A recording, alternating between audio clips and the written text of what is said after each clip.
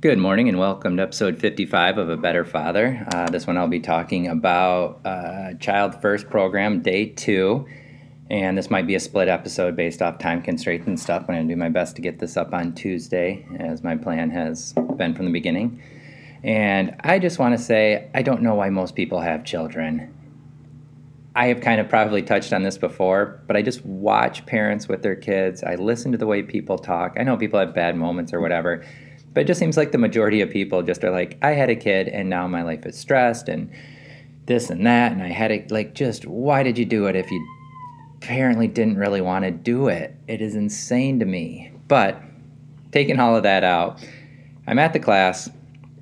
And the reason I actually just said that is, so one of the things that's in the Child First program, 15 things you must do but may not want to do. So at least they give that caveat.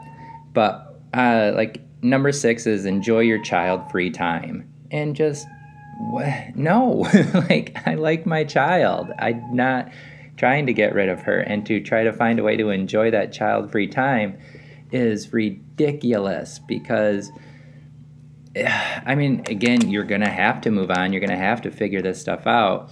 But to list that as a caveat to your divorce is just heartbreaking. And I get the good intention behind it, but just stop. Just the reality. And again, it's different for everybody. So maybe somebody else is like, woohoo, like now I don't have to deal with this or whatever. But it goes back to my first statement opening this up, is then why did you have a kid if you just didn't want one? And I was on the opposite side where I didn't want kids. I had a kid, and now I'm being told, like, enjoy that time without your child. And it's like, well, no, you brought this into my life.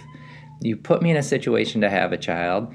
You left me alone with her for 5 years and then say, well, now enjoy your time without her. Like, screw you. And it's just the same thing where people are like, children are resilient. No, they're not. This shit fucks us up for the rest of our life. Like, stop saying these things that are just ignorant and wrong to try to make me as an adult feel better. Because what makes me feel better is the truth. And to say, okay, this is going to fuck your kid up for the rest of her life.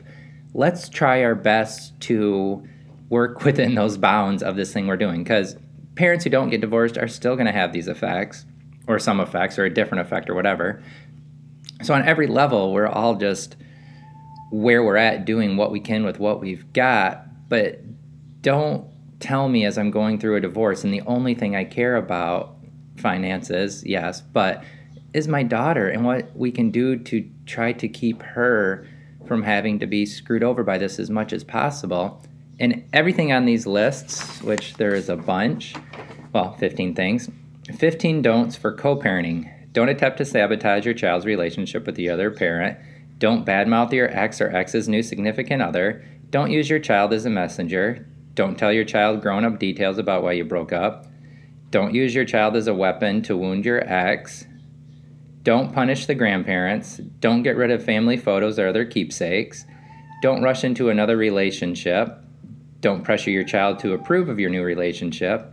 And don't buy things for your child out of guilt or to compare with your ex. Don't bash marriage, relationships, or your ex's gender, and don't wallow. That class made me feel like such crap. It just reduced me to a hollow shell of just, this is why I didn't want to have a kid, because I didn't want to put a child through everything that ended up being what I tried to avoid my whole life. And it's just crushing. And so, and even when I like read these things, yes, like I wanted to get rid of all the photos, all of these things, because I have to look at them too. And then in the best interest of my child, I have to keep these things up. And it's just stabbing me in the heart.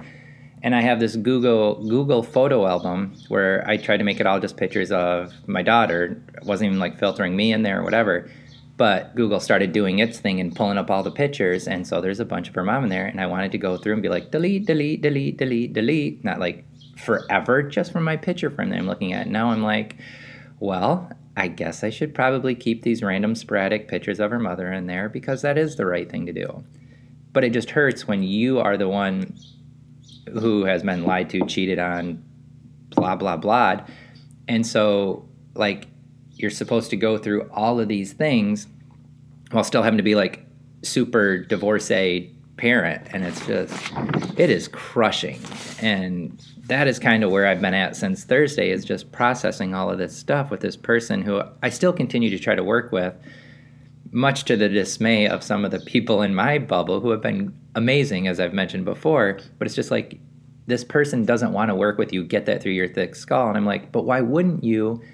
If it's not about working with me, it's about what's in the best interest of our daughter. Hate me all you want. That is fine. I think very unhighly of you at this point, but it's not about us anymore. And so, yeah. So in the honor of this podcast of the day 2, I will just read the 15 things you must do but may not want to do. Know which pitches to swing at and which to let pass. Be the bigger co-parent. Take responsibility. Be flexible. Lose the sense of entitlement. Enjoy your child-free time. Respect your child's relationship with the other parent. Encourage your child to respect the other parent. Keep the lines of communication open. See your ex through your child's eyes.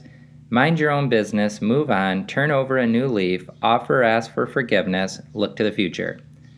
Honestly, that sounds like marriage counseling of like, hey, how do we keep this going? And that sucks.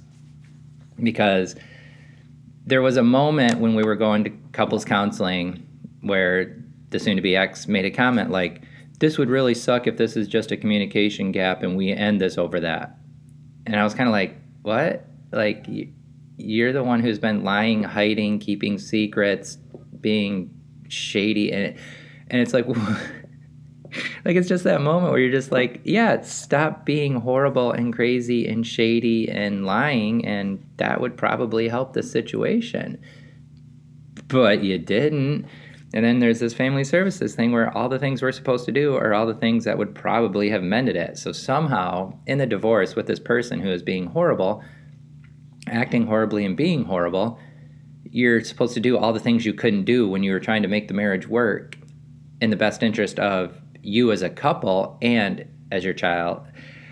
It's a pretzel, and I get it. Like, this is why divorce is horrible and stuff. So I am just sort of free flow venting at this point. But let me track this around. Let me kind of bring this back around because I'm letting my frustrations over the class come out. But I do think the class served a purpose, is that it did get me to focus. It pointed out some key items that are probably beneficial to keep in mind. It was other people, like, it ended up just being other people just being sad and telling their sad stories, which is a lot of that, which is a little frustrating because I just wanted to go home to my kid. I wasn't a jerk or anything. I didn't talk at all because I was holding back tears the whole time and trying my best not to bawl. So even when I thought I had some good advice or good thoughts, it was just like, if words come out of my mouth, tears come out of my eyes. And at one point she had asked, how did you tell your kids? Literally everybody in the room, and there was 10, 12 of us, somewhere around there. 8 to 12. I wasn't fully paying attention to the number of people in the room. I was obviously paying attention to the stuff that was being talked about, but I didn't count people. But anyway, is how did you tell your kids? And like, nobody did. Nobody told their kids in any constructive, good, serious, poignant way. It was just like, oh, they found out, or they figured it out, or, oh, my kid's young enough, it doesn't matter. And I'm just sitting there like, oh God, that was my childhood. Because I had checked with my sister. Did our parents ever tell us? I'm like, nope. Just, they skipped the part where they let their kids know their lives were getting uprooted. And then I go back to this situation with this person who refuses to connect or talk or work with me on anything and has accused me of horribly nasty things while leaving me alone and then coming back and being like, you suck, I'm leaving again. But we sat down and figured out how to tell our daughter this because it was super important to me, and I pushed it because I wasn't going to let my daughter be like, wait a minute, what's going on? And I think I mentioned this before too, but we even went to a counselor because she told me I was wrong, yet once again, to tell our daughter early. And he said, like, no, that's amazing. If you can tell her and show her you're still functioning somewhat as a family, and then when it's time to move out or when these things happen, it's it's an understanding, and it's this process of this is what we talked about, this is now happening, not like, hey, mom and dad couldn't figure it out, we're going to different homes. Like, no, like she now is aware, and we can talk about things or reference things or say things that make it purposeful and poignant to her. And I apologize if you keep hearing my cat. She doesn't normally meow like this, like in the middle of the day. She's just doing it, I guess, because I'm not talking to her. But anyway, so we did these like key things right, and I don't know why we can't do the rest of the key things right. But the Child First class, again, I don't know how this works on different state levels, but it was good. It was horrible, and it broke my heart, and it just made me sad. But I get it, and I understand it, and so when you go there and you see like, oh, these are better ways to talk, or these are better ways to communicate, or just having that reminder, which was kind of the whole point of this podcast, is it's like you go into a classroom, you sit, and somebody tells you like, don't be a jerk. Yeah, that's right. I can't be a jerk. Like, just get over yourself, do what's best and right for your daughter, and just bring it down a notch. And even like see your ex through your child's eyes, and just little reminders to just bring it back in. Focus on what's important. I keep saying like my daughter's my number one priority, and she is. So make sure you are acting in a way that shows that. And it's hard.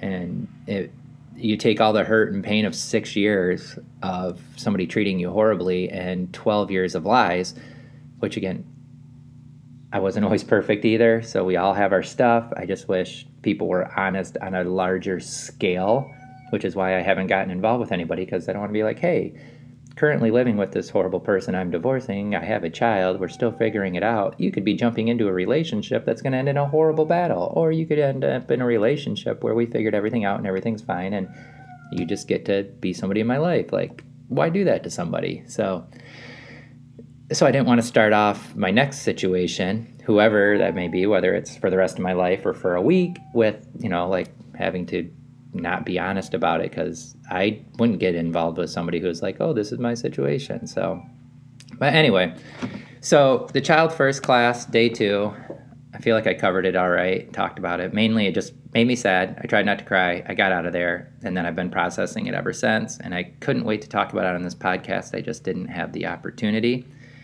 And there are other points and things to talk about from the sheet, which I think are all, again, some of it's just like, enjoy your child-free time. No, that's not my goal in life. And on a last side note, we're acting in the best interest of our child to do this, and that I struggle with too, because putting her in this situation, breaking up her family, putting her in 2 separate homes, cutting her time down with each parent, it's just not. Just be honest about these things when you're saying this, and then try your best. But if you're lying about it, then you're not doing your best to try to correct it or fix it or do what's best for the situation. You're literally lying. So again, there are different situations, different things, and everybody has a story. And I think our daughter watching her mom and dad not communicate, sit at a table, and act like the other one isn't sitting there is not beneficial to her. But that goes down a whole other rabbit hole of stuff. So that is day 2 of Child First program, which I would recommend doing something similar, going online if your state doesn't mandate it, and just getting these reminders, or listen to my podcast or share it with somebody else where I talk about these things and put it in perspective of where we're at in this process and what's important in this process. And then while you're putting your child first, figure out how to take care of yourself too, because it's a lot. You took a really complex situation and you just quadrupled it or more. That's a lot to process, and maybe something more to talk about on the next podcast. Because this one, I'm going to say thank you for listening to A Better Father. I appreciate you listening. And for now, goodbye.